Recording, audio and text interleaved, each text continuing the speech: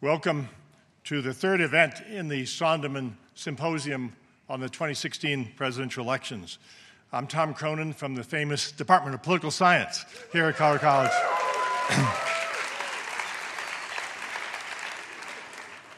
Our guest, David Axelrod, is going to present the Abbott Memorial Lecture. And just a word or two about the origins of the Abbott Lecture. Professor Lewis Abbott was a distinguished social scientist here from the 1920s through the 1949. His wife, Helen, was a distinguished local civic leader, and among many things she did was to found and be the first president of the League of Women Voters of Colorado Springs and of Colorado.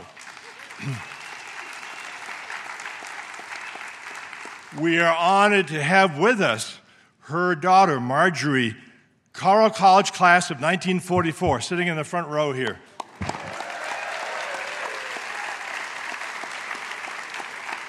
And their granddaughter, Margie McKeever, who's also sitting here. We're delighted to have you with us, representing the Abbott family. The purpose of the Abbott Memorial Lecture Series is to bring in distinguished social scientists and commentators and analysts on American political culture. It has in previous years brought in Arthur Schlesinger, George Will, and the Harvard political scientist Robert Putnam, among others. And we're honored today to have David Axelrod with us. You know him probably as the key strategist and advisor to Barack Obama, who he first met actually way back in 1992, but who he actively got involved in when Barack Obama was running for the U.S. Senate in 2004, and then, of course, was constantly a key strategist from there on in. We know David Axelrod in this precinct, however, in a different way. He's part of the extended Colorado College family. Like many of us, he married up, in his case, marrying a Colorado College graduate of the class of 1974, Susan Landauer, who was a distinguished student of religion here at the college and a student of Joe Pickles, sitting in the third row here at the college.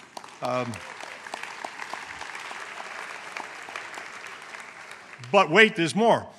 David also shared his son Ethan with us, who graduated about 6 years ago, who was a political science major and a student and an advisee of many of ours. And then he also encouraged a nephew, Jesse Lyric, to come to Colorado College. And there's even more. His administrative assistant now at the Institute of Politics at the University of Chicago is Allison Siegel, who's somewhere here, who's a graduate of the class of 2013. So we have you surrounded, David Axelrod. And David was inspired to get into politics when he was a young teenager in the 1960s. His U.S. Senator from New York, Bobby Kennedy, decided to run for president that year. And David was like 13 years old, if I remember correctly from his wonderful book, Believer.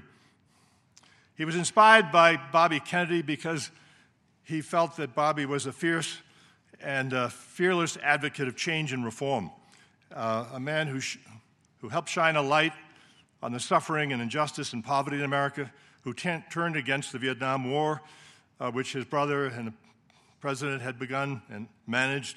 He challenged the war ideas and shibboleths of both political parties as he ran in 1968, and he communicated, as David writes in his book, Believer, a sense of urgency, as he called the young generation at that time, to action. And David enlisted as a volunteer. David graduated from the University of Chicago, and some of you in this room may know there's another distinguished graduate of the University of Chicago who was active this year in politics a few weeks ago, named Bernie Sanders.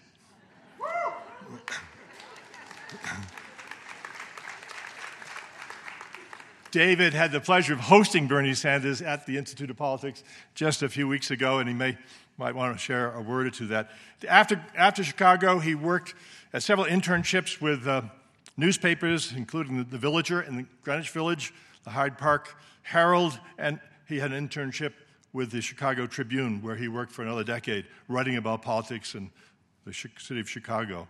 The most important thing to know about David Axelrod is that he knows politics is important, and that giving up in politics is not an option, not for presidents, not for citizens.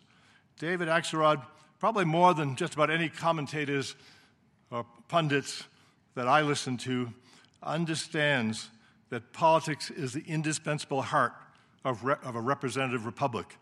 He knows that politics to a democracy is what the experimental method is to physics, what melody is to music, what imagination is to poetry.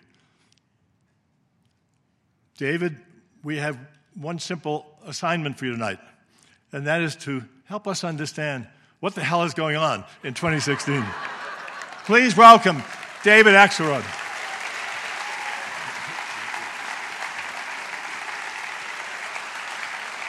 Thank you. Thank you, Tom. I was going to try and rebut the notion that I had married up, but since there are people here who know my wife, I can't do that.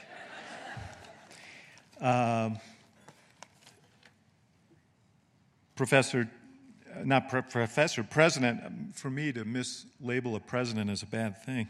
President Tiefenthaler, the Abbott family, the Sonderman family, I appreciate you giving me this opportunity to come back. It is, in fact, a bit of a homecoming for me. Susan and I spent a lot of time here when our son was here a few years back. In fact, I was deeply resentful when he chose to graduate because I knew it meant that I wouldn't be able to come back as often. But he insisted. But Colorado College had a profound impact on his life, on the life of my wife, on the life of my nephew. All of them would speak of this place as a transformative experience in their lives. So when the invitation came to come here, I was eager to accept it. Not necessarily to try and explain what the hell is going on. In fact, I was gratified that you invited me because I was the genius who said that Trump would be gone by winter and Bernie would be gone by spring. So for that reason, I'm going to defer discussion of the election until a little bit later in my remarks. And I want to tell you why I enjoy speaking not just on this campus but on other campuses, and why I chose after the 2012 campaign to start the Institute of Politics at the University of Chicago. One of the most energizing elements of being involved in campaigns, and particularly those Obama campaigns, was my association with young people all over this country.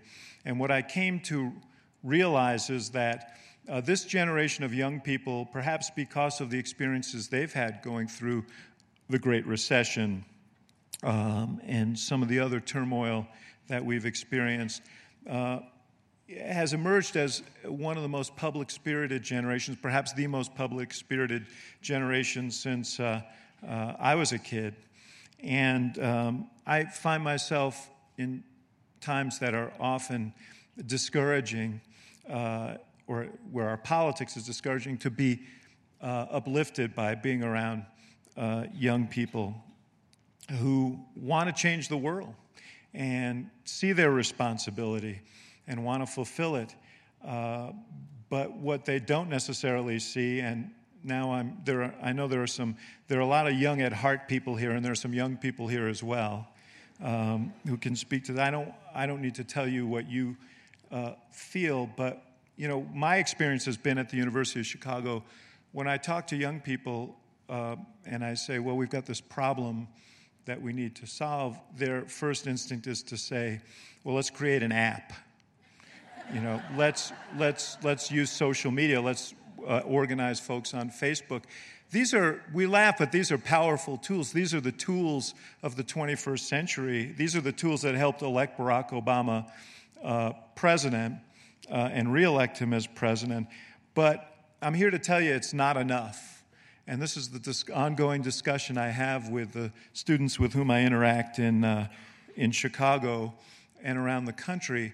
It's not enough because while you have every right to be skeptical about politics, you can't turn your back on it. You can't turn your back on it because whatever equity you care about, whether it's climate change or human rights or inequality or from the conservative perspective, fiscal responsibility and other issues, whatever you care about, the decisions that are made every single day in Washington and in state capitals and in city halls around the country are going to impact profoundly on the things that you care about. So if you turn your back on this process and if you turn your back on that, you're really ceding the responsibility for making these decisions to people who you don't necessarily want to be making those decisions. And that's why I feel so strongly sort of evangelical about politics. Tom mentioned that I wrote a book called Believer that was my memoirs of 40 years in politics. And I started very young. I was 5. And John F. Kennedy was campaigning for president in New York City 12 days before the 1960 election. And you can tell how long ago that was that a Democrat was actually campaigning in New York 12 days before an election. But New York was actually a swing state at the time. He was running against Richard Nixon. And he came to the housing development where I grew up in Manhattan called Stuyvesant Town. I don't know if any of you are familiar with it. But go ahead. You go, give it a, yeah, it's a great housing development. It was actually built for returning war veterans after World War II, and a lot of young families moved in there, including mine. And on this day, the woman who took care of me when my mother was at work heard that JFK was coming. She was a splendid woman, African-American woman named Jessie Berry. She had left the South when she was 16. She had very little formal education, and she took care of other people's children so that she could take care of her own. And she thought it would be important for me to see this event. She also may have thought it was a good way to occupy a little of my time. I was a little bit of a handful back then. But she took me out to 20th Street, which is this huge boulevard in New York City. And it was usually filled with traffic all the time. And now it was filled with people. And she put me on top of a mailbox. The mailbox is still there. When my book came out, I did a thing with the CBS Sunday Morning, and they took me back to the mailbox to talk about that. I didn't leap on top of it, however. And from there, I saw this incredible spectacle. This very charismatic young man jumped up on the stage and began talking about the country. His voice was booming off of these buildings, and everybody paid rapt attention. And even though I couldn't quite understand what he was saying, I understood that it seemed very important, that it seemed very meaningful. Just the fact that the street had been closed down spoke to that. And one of the things that he said that day was, I don't run on the platform that says, if you elect me, everything will be easy. He said, being an American citizen in the 1960s is a hazardous occupation filled with peril, but also hope. And we'll decide in this election which path we want to take. And that pretty much summarizes my view of what politics is about. Politics is the way in which we can grab the wheel of history and turn it in the direction we feel is best. His brother, Bobby Kennedy, who Tom mentioned, was one of my early political heroes, said it more succinctly. He said, the future's not a gift, it's an achievement. We've got to work for the future that we want. And by the way, I did go to work for Bobby Kennedy when I was 9, not 13, 9 in New York. I was not the strategist for that campaign. I was a field guy handing out leaflets in Stuyvesant Town. But I worked in campaigns throughout my childhood, and then I went to the University of Chicago because I thought it would be a very interesting political town. There were other reasons. It was also 600 miles away from New York, so I knew that my parents would never surprise me with a visit. But I was interested in going there because it was the home of the last of the big city machines. They had this very calamitous convention there, Democratic Convention in 1968, which was historic in its mayhem and really defined the era in many ways, the anti-Vietnam protests there. And the University of Chicago was situated on the south side where there was this budding black independent political movement that intrigued me. But when I got to the university, what I discovered was that nobody really wanted to talk about stuff that happened after the year 1800. So as a result, I became a newspaper reporter. While I was a student, I started writing about politics in Chicago, scammed myself a political column at a little local newspaper, got a job at the Chicago Tribune. As Tom mentioned, spent 8 years at the Tribune, and I was the political editor there. I was the City Hall bureau chief and got a wonderful education there about politics at every level and about life. And then in 1984, a fellow named Paul Simon, who was a congressman from downstate Illinois, approached me about going to work for him, and I resisted. And then I finally gave in part because I was worried about where the newspaper business was headed, and in part because Paul Simon was exactly the kind of politician who I wanted to work for. I don't know if any of you remember Paul, but he deserves a big hand. Stuyvesant Town is good, but Paul was even better. He was a one of a kind. He wore bow ties, and he had big horn-rimmed glasses and large, big ears. We used to talk about Paul Simon's plan for global domination. But Paul was an exemplary guy. When he was 19 years old, he left college and bought a small newspaper in downstate Illinois and used it to crusade against a crime syndicate down there. And when he couldn't find anyone to run against them, he ran for the legislature, and he got elected in his early 20s. And in the 1950s, he crusaded in the Illinois legislature for political reform, which was hard to do, and for civil rights, coming from a district that was closer to Little Rock than Chicago. I really admired him. He was a believer. He believed that politics was the way to build a better future. And so I ended up managing his campaign. He got elected to the Senate. I started a political consulting firm and did 150 campaigns after that. Along the way, I met Barack Obama. A woman in Chicago called me named Betty Lou Saltzman, a great friend of mine from Democratic politics there. She said, I just met this really impressive young man. I think you ought to meet him. And I said, well, why do you think I'll meet anybody you want? But why? She said, this is 1992. She said, I think he could be the first black president of the United States. Yeah, I know. Now I take Betty Lou to the track with me whenever I go. She obviously has a gift.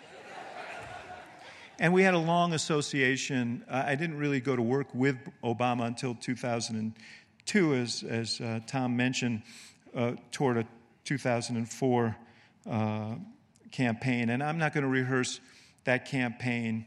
I will tell you a few things about it. One is that early on in our association, that same woman, Betty Lou, asked him to speak at an anti-war rally, an anti-Iraq war rally that was before the Senate was actually voting on it. And it's hard to remember, but that was a very popular vote at the time. And Obama, and he, there were people on our call who said, you shouldn't, this is too risky. And he said, yeah, well, here's the thing, I don't believe this is a smart idea. And so I'm going to go. And he went and he made this speech. You can find it on Google. By the way, Google is where I found what JFK said in 1960. I didn't remember it from when I was 5 years old. I feel like I should fess up about that.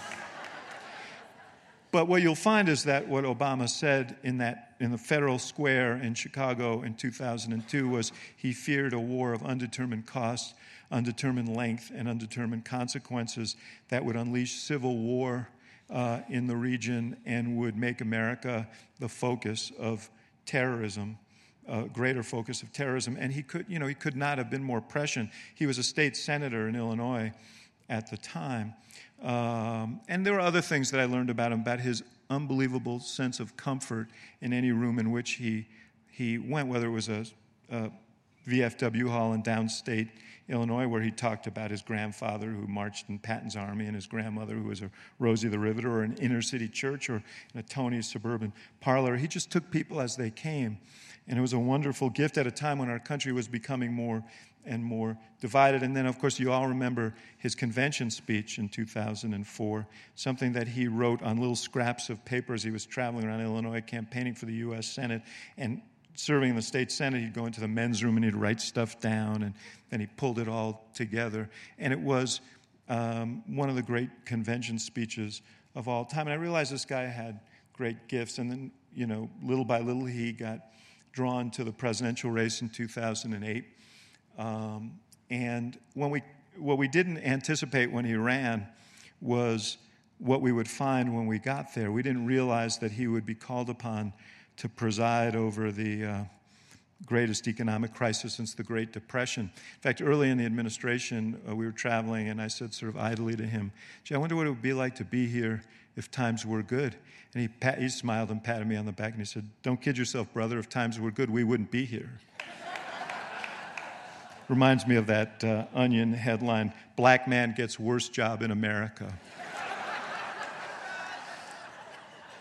But I saw him make a series of decisions early in the administration, each of which were as difficult politically as they were necessary to pass a Recovery Act at a time when the country was deeply concerned about deficits, to intervene to save the financial structure from collapsing, which is still a source of debate even within the Democratic Party. And then his decision to intervene to save the American auto industry, which seems like a no-brainer now, but was really unpopular then, even in the state of Michigan. But I want to talk about one decision he made that I think sums up who he is and sums up what I believe about politics, and that is the decision to move forward on health care. And as you know, it was a very fraught decision. And I was his political advisor. I was very cross-pressured because I have I had a daughter. She's now 35 years old, so she's not young anymore. But when she was 7 months old, she started having seizures. We thought it was a transient thing. They told us it would pass, probably related to a fever. They released us from the hospital about a month later, and she was still having 10 seizures a day. And she went through hell for 19 years where we couldn't stop the seizures, tons of medications, surgeries, brain surgery, draconian diets, and it was a nightmare. And in the midst of that, I almost went bankrupt as a young reporter because insurance didn't pay for these medications, which were very expensive, and we were paying $1,000 a month out of pocket, and I was making $38,000 a year. So I didn't need any primer on why we needed to reform the healthcare system, but my job was to look after him and his political well-being. And I said, 7 presidents have tried and 7 presidents have failed.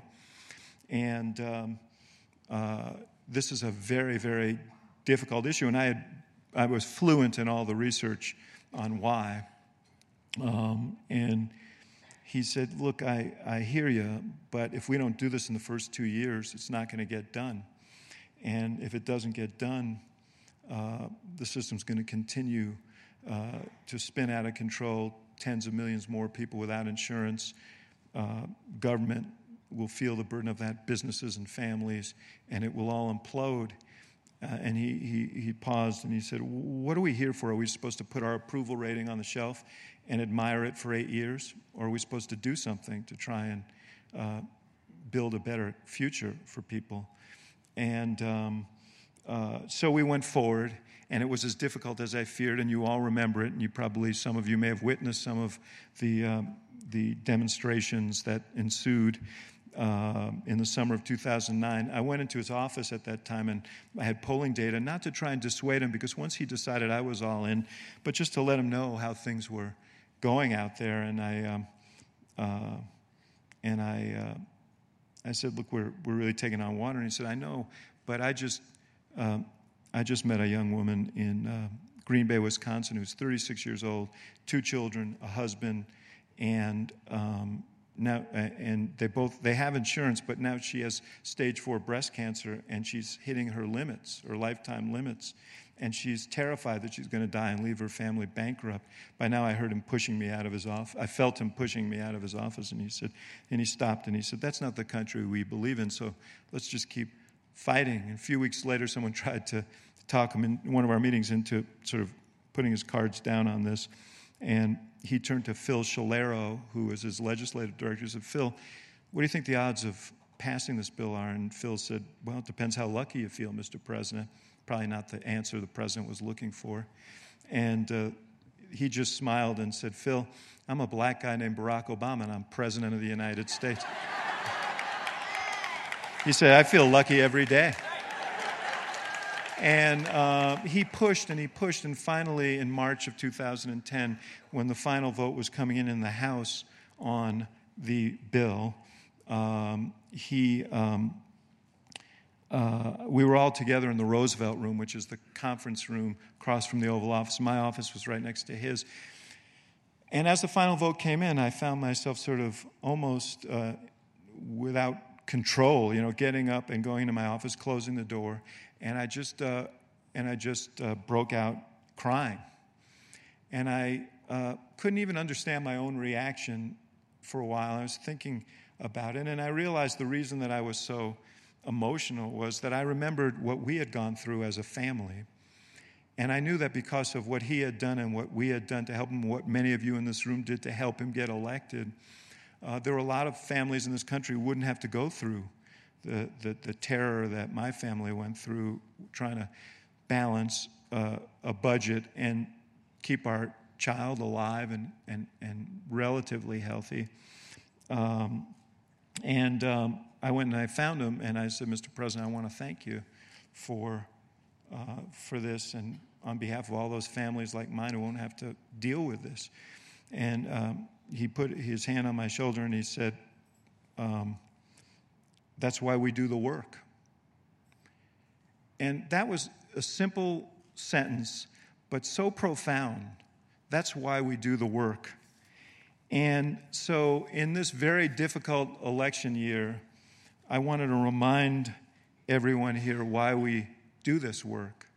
That these campaigns are not about whether the red team wins or the blue team wins. It's about what we can do together to help make this a better country, a fairer country, a more just country. And I know that it has been a dispiriting time in our politics.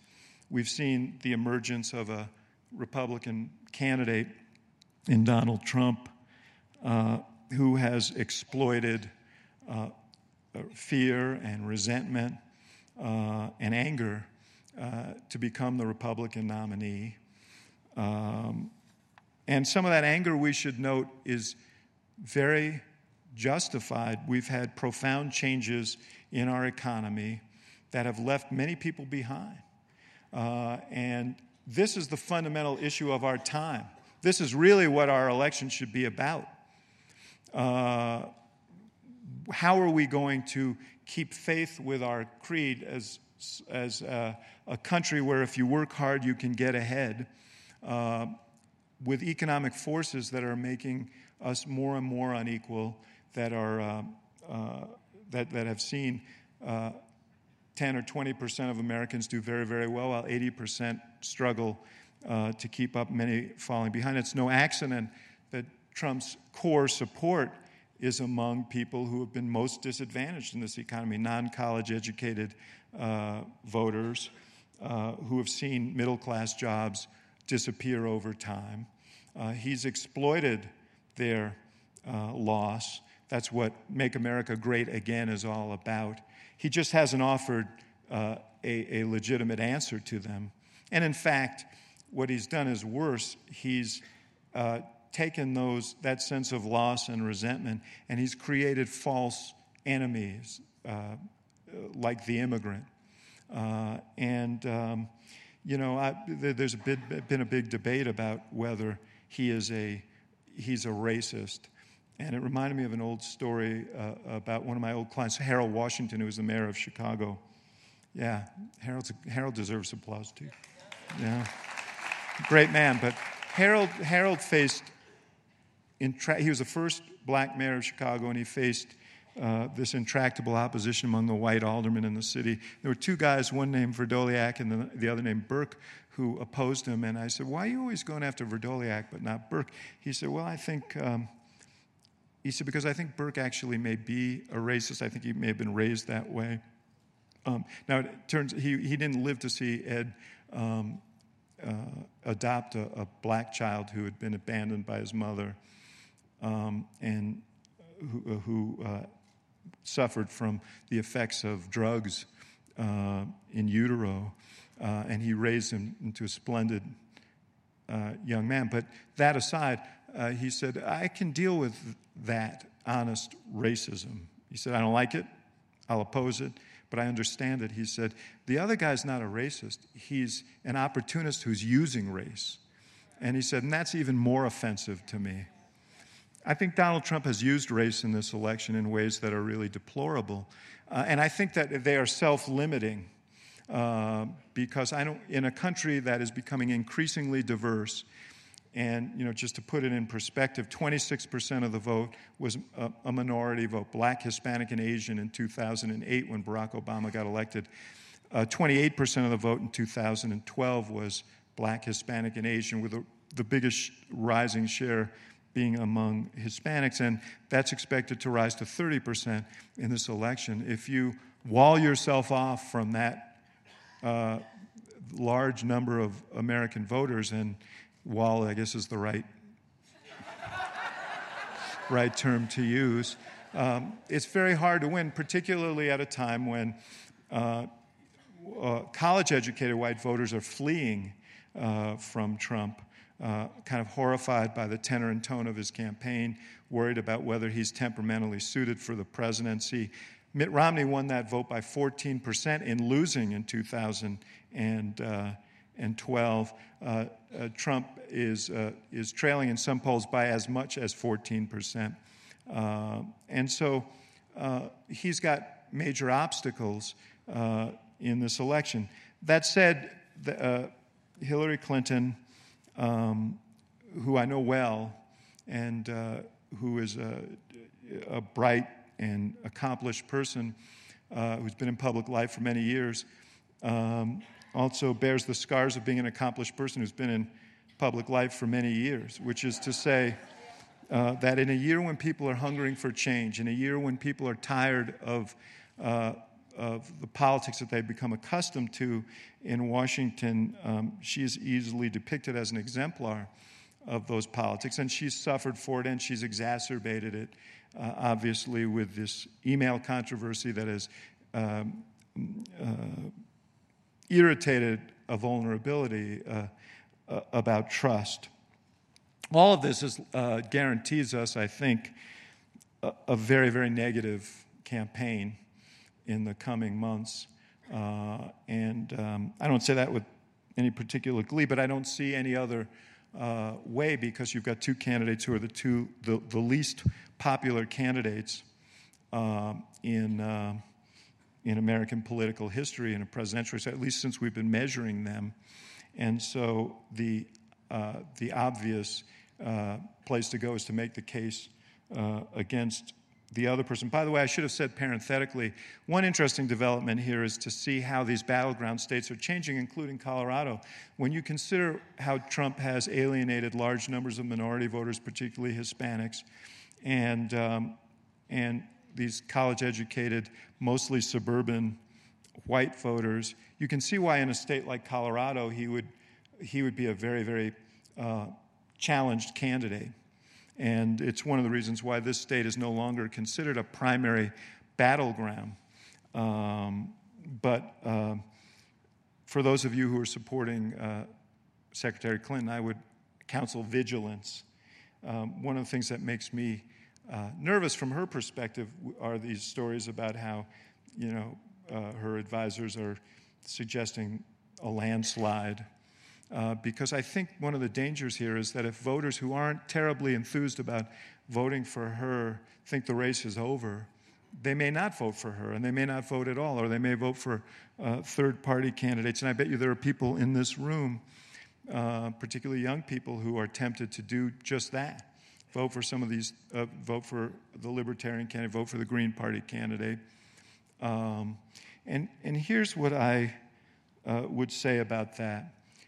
I remember the campaign of 2000, and many of you may remember it as well, when history will record that Al Gore lost the presidency, even as he carried the country by a margin of 537 votes in the state of Florida. In that same election, 90,000 voters voted for Ralph Nader because they felt that Gore was insufficiently progressive, that he wasn't, that he was too much a part of the political establishment. We all know the history that followed. We had a $2 trillion projected 10-year surplus when Bill Clinton left office that was squandered mostly on tax cuts for people who Barack Obama used to say didn't need them and weren't even asking for them. And what made that more shameful was we continued down that road even at a time of war. And the war itself would not have happened if 538 people among those 90,000 who had voted for Ralph Nader, or among those who didn't vote at all, had decided this is worth 5 minutes of my time, and I'm going to cast a meaningful vote in this election. We would have been light years ahead on the issue of climate change had Al Gore won the 2000 election. Instead, we took a step backwards, and now we're playing catch-up in this perilous game of, one fears that, we're approaching the time when it's too late, despite the efforts of the administration and steps we might take in the future. I was on a TV show. Before I moved over to CNN, I was on a TV show on the Morning Joe show, and it was a day of the president's State of the Union speech, and Joe Scarborough said to me, "Why is the president talking about climate change? It's only the 6th issue of concern in the NBC Wall Street Journal poll." And I said, I thought to myself, I just had my first grandchild, and I'm thinking, she's going to be alive, God willing, at the end of this century when the scientists tell us this planet will be largely degraded if we don't act. And what am I supposed to do? Tell her from the grave that we would have done something about it, but the Wall Street Journal NBC poll wasn't good enough? So there were a lot of consequences to that election. I think that may have been one of the most consequential elections in American history. We'll be living with the impact of that election for generations to come. I also lived through the 1960 election, as I mentioned, I think of that woman, Jessie Berry, that wonderful woman who took me out there. She had a very challenging life. She left South Carolina at a time when you could be killed just for trying to vote, and she suffered all the depredations that come with withering discrimination. And she took me out there that day, not just for my benefit and not just to occupy a kid with what would become known as ADD. She took me out there because she had a sense that this young man who was running for president of the United States could help, could make it better. And you know what? He got elected, and tragically he was killed, but in the course of the following years, the work that he began on a civil rights bill and on voting rights and some of the other really landmark steps forward in this country became a reality because he won, and he won by 100,000 votes in this country. President Obama likes to talk about, he likes to quote Martin Luther King as saying, "The arc of the moral universe is long, but it bends toward justice." And so let me finish by just urging the young people here and everyone else to grab that arc and bend it toward justice, to grab the wheel of history and steer it. We cannot walk away. if we walk away, we're failing that test that Bobby Kennedy set for us. We're not achieving the future. We're allowing the future to unfold in ways that we'll deeply regret. So with that, I'm happy to take any questions you have.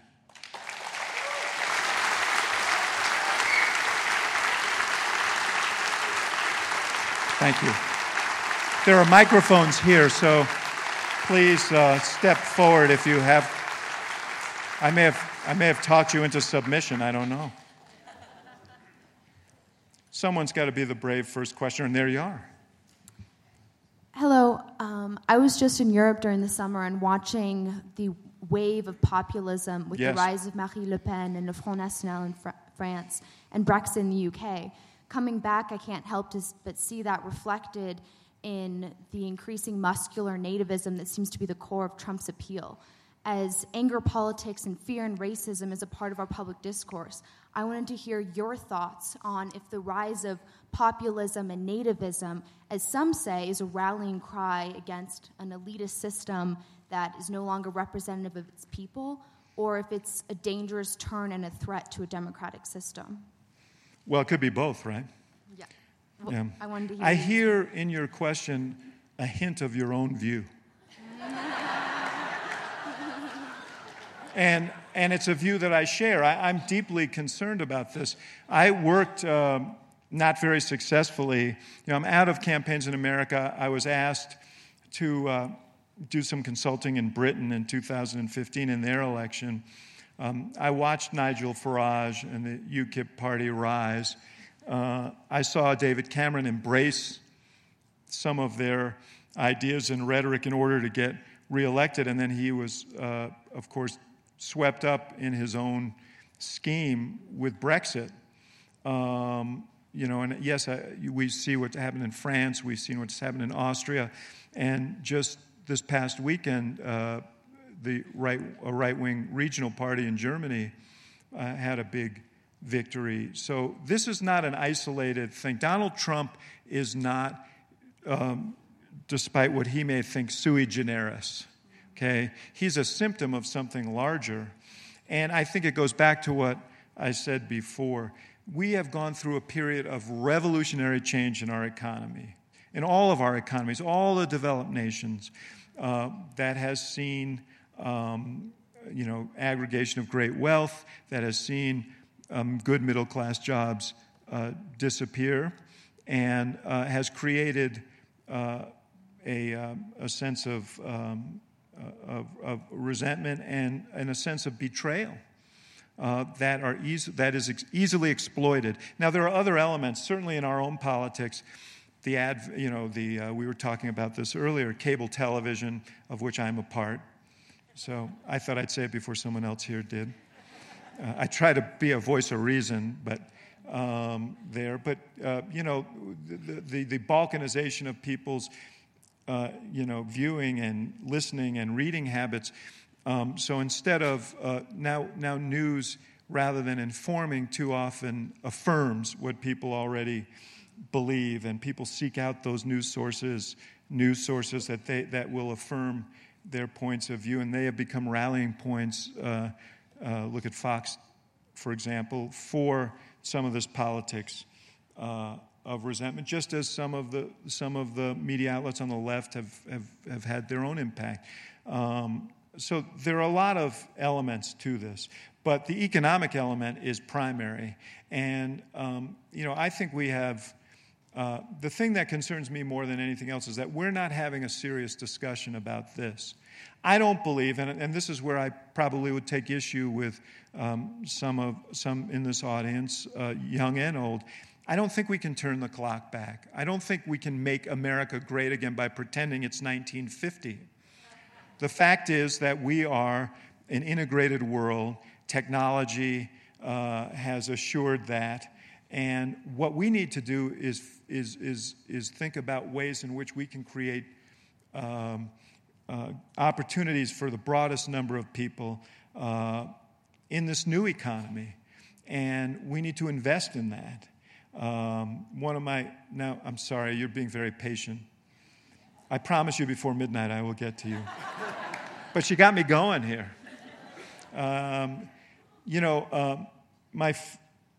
I'm from Illinois, the land of Lincoln, and Lincoln deserves some applause too. But you know what? We applaud Lincoln because he was the great emancipator. We applaud him because he led us through the Civil War. The reason I have such a high regard for Lincoln is that in the midst of all of this, and I know there are historians in the room who can speak to this more eloquently than me. Than me, or is it I? There are probably English professors here who could, probably I, huh? But in the midst of the war, Lincoln laid the groundwork for the Transcontinental Railroad. He signed the bill for land-grant colleges so that higher education wouldn't be the province of just the wealthy. He started the National Science Foundation because he knew that science and technology and innovation was going to be a key to economic growth in the future. And he did it in the middle of the Civil War. And we can't even pass a basic infrastructure program. We just need to really focus on these issues because we may get past this election. I would bet that Hillary Clinton wins this election, although I guess I'm not betting with any of you. But I worry about what the next 4 years are going to be like. She's going to come to office with the highest negatives of any president entering office. You're going to have a Republican Party that from the moment she gets there is going to be plotting its return, just as they did with Barack Obama. But she's going to be in a weakened state. And, the opportunity for cooperation, I fear, is not going to be great. So this whole debate will be deferred for 4 years. People will be angrier. We'll see some of these same forces emerge. This is a source of concern. So we've got to change the dialogue and change the focus. And we can't give up. That's my point. We cannot give up. Giving up is catastrophic. We have to keep fighting, and trying to grab the wheel and turn it. And it may take a while, and the biggest challenge is that one, the one that you identified, or the one that I'm imputing to you, so that I could talk about it. Thank you. Sure. Yes, sir. Hi, Mr. Axelrod. I cut my cable a long time ago, but I do catch some Morning Joe on YouTube, and I'm refreshed when I see you there. So I appreciate your work on the show. When you were talking about the 2000 election, it seemed a bit, to me, a convenient characterization to blame the war and climate issues spinning out of control and the economy on 550 some odd people who voted their conscience in that election. Now, I'm a person who's not terribly satisfied with the two party options that we have in this election. And I guess one of those young people who might be tempted to turn to a third party. So my question is there room in a climate such as this for a young person like myself to vote their conscience? Or is what you're saying that that's a waste of time? Well, let me say this. I'm not blaming the 500 I'm blaming the people who didn't vote at all. I'm blaming I'm blaming the 90,000 people who cast a vote that they may have considered a vote of conscience, but I don't think it's at all unreasonable to suggest that we would have had dramatically different policies if Gore had been elected. I don't believe that Al Gore would have reacted to an attack from Afghanistan by attacking Iraq. I don't think that would have happened. I don't think it, and I know because it's his passion, I know that he would have been much more aggressive on the issue of climate change. I mean, it's the cause of his life. And I agree.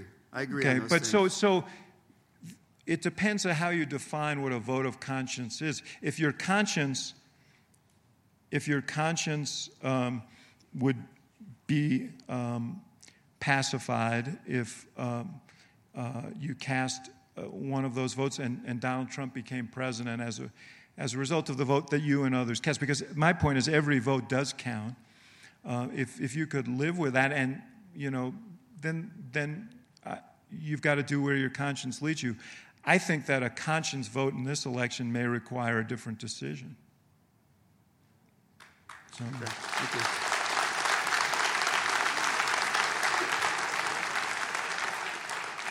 All right, now you're pandering. You've got a Cubs hat on. I had to think. Yes. David, I want to hear. I once met you back in the middle 80s, back in Chicago, and I realized at that time how much you believed in democracy.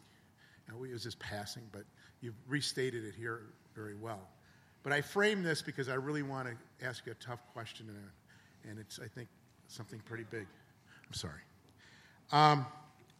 In April 2009, President Obama was speaking with the CEOs of Wall Street and said that it's between us, the administration, and the pitchforks, right? And then in 2013, President Carter said that we don't have a functioning democracy, or potentially. And Al Gore reiterated that by saying that participating democracy no longer is working. And then just recently, last year, again, President Carter said, we've become an oligarchy instead of a democracy. Now, but the Cubs are in first place. They are. And the last time was in 2008. So, look, we have challenges in our democracy. The amount of money that flows into these campaigns and that was ripped open by the Supreme Court in the Citizens United decision is obscene. And I mean, there's just no.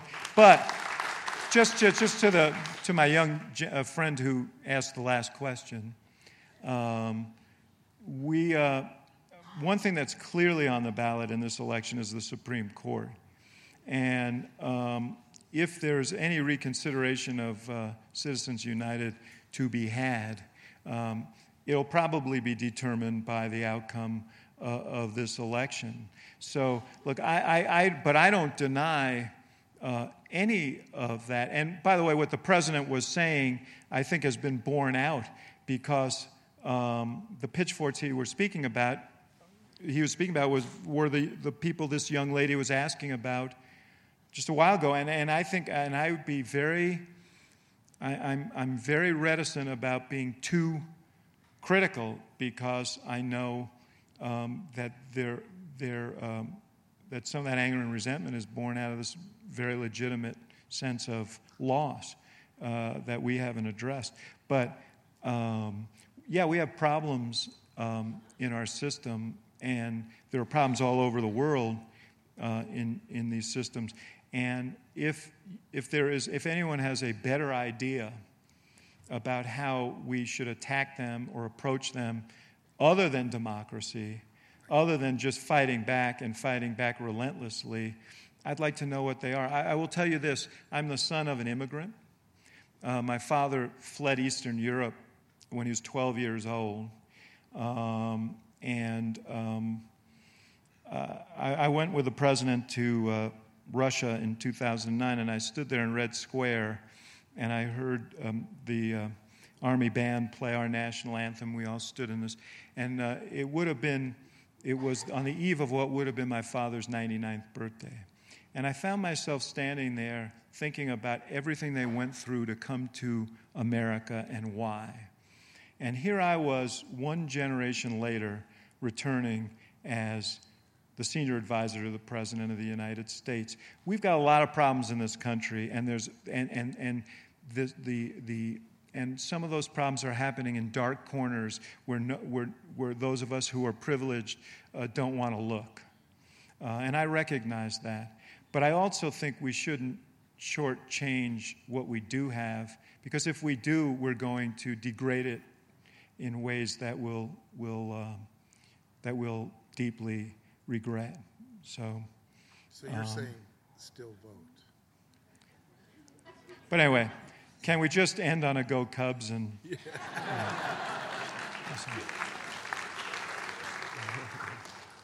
I want to thank you so much for coming and talking to us.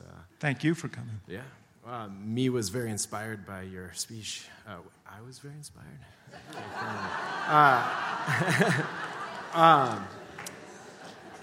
my question is this. The message of being a believer speaks very strongly to me. It seems like in our time, national borders are becoming maybe less relevant. And does your position of what it means to be a believer change in the future in a more global world, or is the best way to still be a believer, engage in local and national politics? Well, look, I think that the way that we have to move forward and the way we should move forward is equip our people with the tools they need to make the most of their lives in this new economy.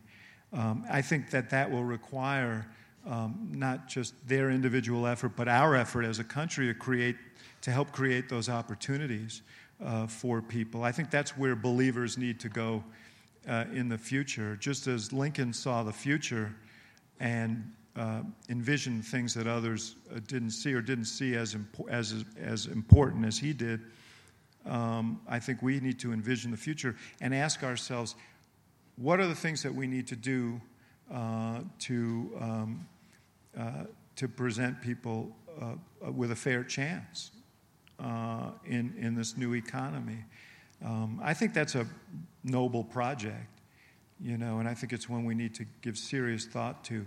One of the problems is that it's not something that yields to instant gratification. It's not something that yields to bumper stickers. And I mean, this is a long-term project. How do we retool our education system? How do we create income supports for people who are going in transitional jobs? There are a million questions that we need to explore if we're going to do this intelligently. But I think there's plenty of work for believers to do. The one thing I just can't abide is not believing that we can make a difference. So I choose to believe. Yes. Hi, David. My name is Ray, and I first of all want to say what an honor it is for you to be here today. Thank you. I appreciate it. I've heard you in many interviews critiquing the Cheney-esque foreign policy of an interventionist policy. However, in this election, we're in a bit of a unique situation where the Democratic nominee is more of a war hawk, and the Republican nominee is, for lack of a better word, an isolationist. And so I want to know which policy you find to be more dangerous and why. Mm-hmm. Well, first of all, you are better than I if you can discern what the Republican candidate's policy is. I mean, I heard him say, I'm going to bomb the shit out of them. Okay, that doesn't sound like a non-interventionist policy to me. What concerns me, look, I understand. I was on the other side of a race in 2008, and part of the reason I was as motivated as I was the war.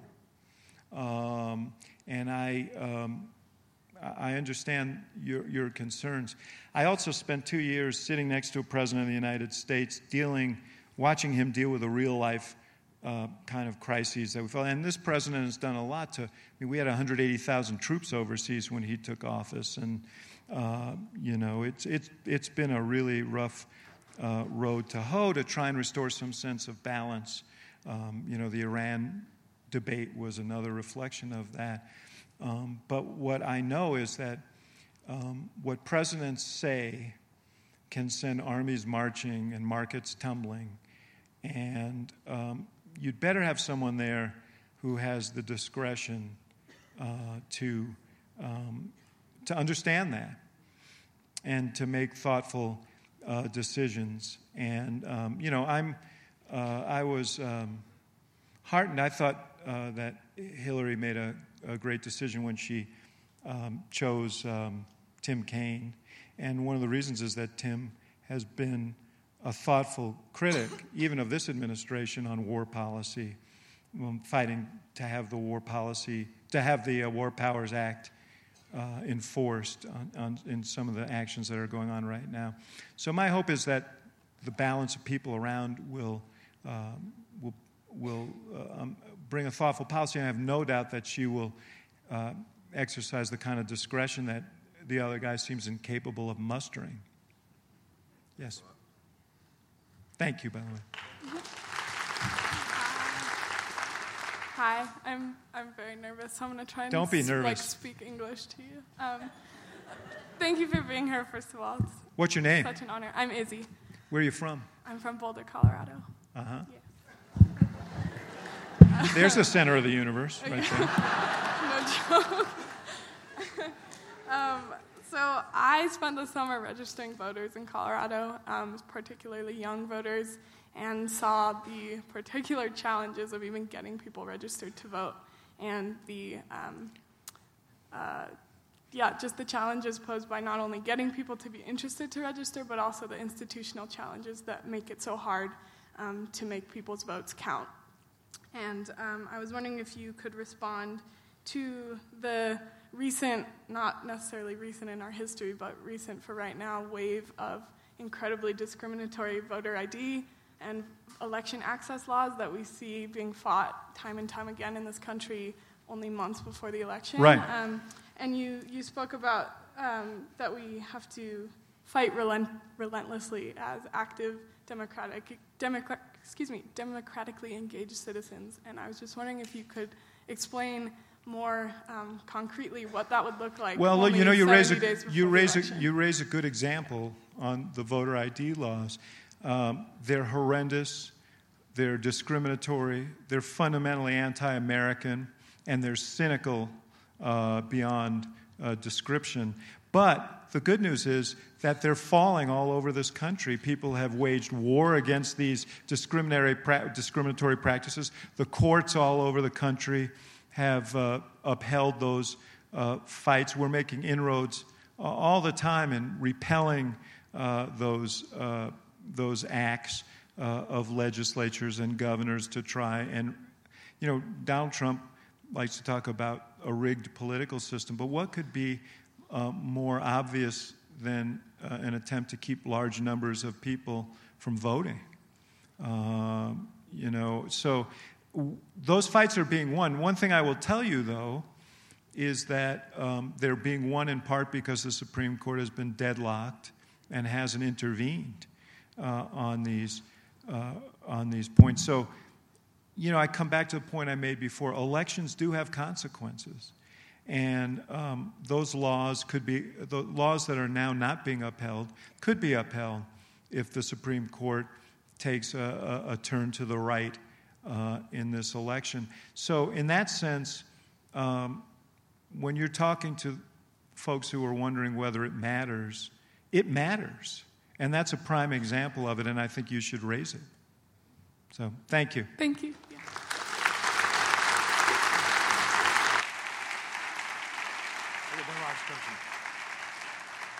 No, it's not a question. It's a stop talking. One last question for David. 4 years ago this month, Barack Obama debated Mitt Romney in Denver. Yeah. A memory you perhaps I vaguely remember that. Wipe out. Obama did poorly in that first debate. We have 3 debates coming up beginning in 3 weeks. Can you just finish up by talking a little bit about how the Trump-Hillary Clinton debates might take place in the next few weeks? Well, first of all, let me say the debate, you have to think of campaigns as a long exam. And I'm not just saying that because I'm on a college campus. But, I mean, that's really what it is. It's a gauntlet. Like, I always believed that Barack Obama, after winning the Iowa caucus, lost the New Hampshire primary 5 days later because people said, we're not ready to give the keys to the car to a guy who's, you know, a few years out of the Illinois State Senate. We want to see him handle the whole course. And he, in fact, had to run in 50 states. Every time we thought we could close it out, we didn't. And the pressure rises at each stage of the process. And it culminates in these debates when this year, God knows how many tens and tens and tens of millions of people will be watching. I would suspect, you know, we're going to be up in the 60s and 70 million people watching.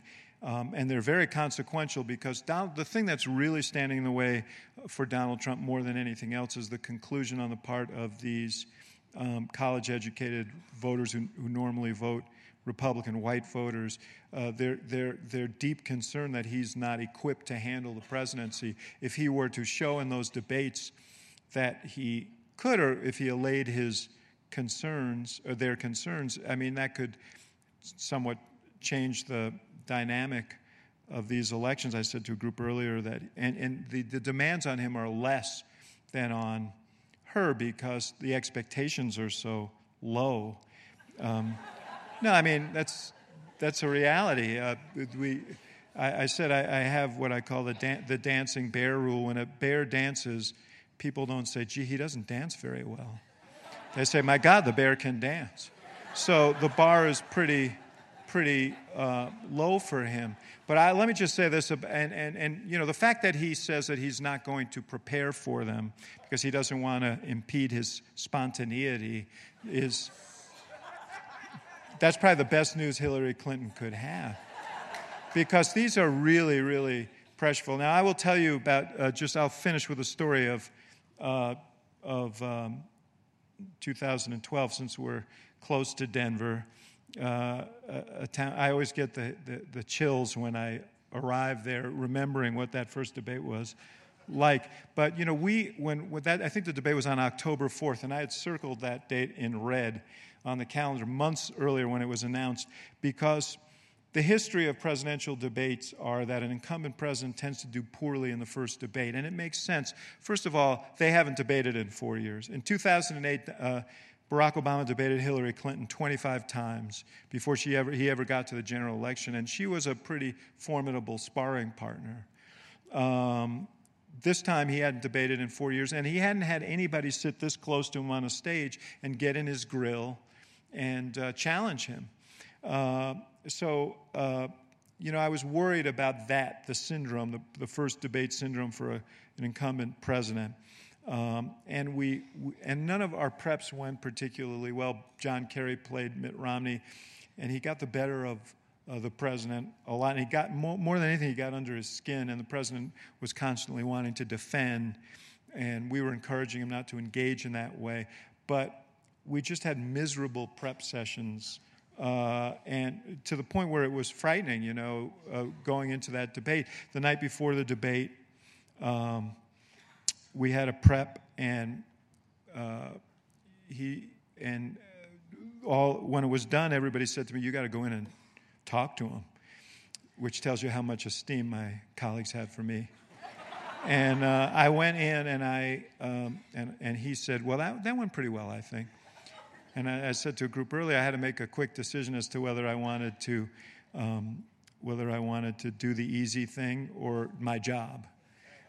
So I decided to do my job, and I said, "Well, not really," and blah, blah, blah. And I've known Barack Obama now for almost 25 years. We had an exchange that was unlike any we had ever had before, and he used language that I would have to charitably describe or tactfully describe as unpresidential. And he stormed out of the room, and we got to Denver, and I had mentioned we were prepping in Henderson, Nevada, which was sort of ground zero for the housing crisis. And as we drove up to the hotel where we were prepping, and we would create sets that were identical to the sets that where the debates were being held. We want to create, the goal is to create the exact environment that you're going to face so as not to be surprised when you arrive. But as we drove up to the hotel, we saw all these houses that were up for, that were foreclosed and brown lawns, and it was like the worst possible psychological image, as you're preparing. And when we got to Denver, David Plouffe and I went in to talk to the president and give him a, attaboy and go get him and all that stuff. And he just looked at us and said, "Let's just get this over with and get out of here," which is not what you want to hear when. So the following debate, now the debate was bad, he got off the stage. You don't know when you're on the stage. He got off and said to his photographer, "Well, that was solid, I think." And the photographer went sheet white, when he said that. And I went into the spin room and where all the reporters were and just got the living daylights beaten out of me. And I get back in the car, and now the president's back at the hotel, and his body man says, "Hey, the boss wants to speak to you." And he gets on the phone and he says, "I'm looking at my iPad, and it seems like the consensus is we didn't have a very good night." So I say, "Well, that appears to be the consensus." And then, it seeped in over a few days that it was a disaster, and he took full responsibility for it. But now we had to have a good second debate. And we got to Williamsburg, Virginia, which was where we were practicing for the second debate. And he was very sharp for the first couple of preps. And then Kerry kind of tuned up his attacks, and the president went right back to some of the bad habits. And we sort of had to do an intervention, with him the next day. And a few of us talked to him, and he said, and the thing is, debates are not a free-flowing exchange of ideas. What they are is theater, and you have to go in knowing what you want to say, what point you want to drive, what you're going to say in the answer to every question. And you need to have absorbed that, and he resented that. He thought it was demeaning to the process and to people, and he said, "I'm trained as a lawyer, and I'm used to arguing fact." So he said, "Forget that. That's not what this is." And he knew it, because he had debated before and done well. And he said, "Do you ever see the movie Tin Cup?" And we said, "Yeah." He says, "Well, Kevin Costner, he's like slicing the ball, and he can't, and he's all messed up." And his caddy says, "Well, here's what you do. It was Cheech from Cheech and Chong." Since I'm in Colorado, I figure that's relevant. And he said his hat, he said, "Wear your hat like this and do this and put this sleeve up and put a T in your left pocket and you'll be fine." So he did all those things, and he hits the drive straight and true. And he said, "That's where I'm at. My head's not right for these. I just got to get my head right." So we actually gave him a tea to put in his pocket to take into the debate with him. But he came back from that session, and he said, "Give me an hour." And he came back, and he started absorbing all this stuff. And when we got to the locker room in New York, it was at Hofstra, this time he called us, and he said, "We're going to have a good night. I feel we're going to have a good night." But he knew that because he was prepared. He knew exactly what he was going to do when he got on that stage. I think that Hillary will prepare. She's a very tenacious debater. She's a very prepared debater. And the thing that will be interesting is, how do you prepare for a guy like Trump? How do you prepare for a guy who can say anything and who's going to try and unsettle her to the extent that he can do without looking like he's out of control, which would wreck his other problem. On the other hand, for Trump, this notion of going in unprepared is completely foreign to me as someone who's prepared people for presidential debates. I don't know. I think it's a really risky strategy. And he tells himself, "Well, I got here by being spontaneous." But there may be limits to spontaneity, and we're going to find out, I think, starting on September 26th. Anyway, thank you very much.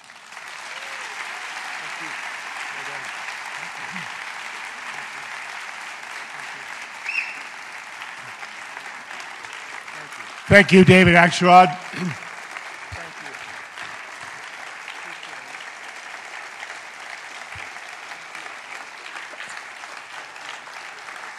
On behalf of the college, I'd like to mention that everyone here should watch Washington Week in Review, which Gwen Ifill will host, and it will be taped here Friday afternoon, but you can watch it 6 o'clock on your local PBS stations.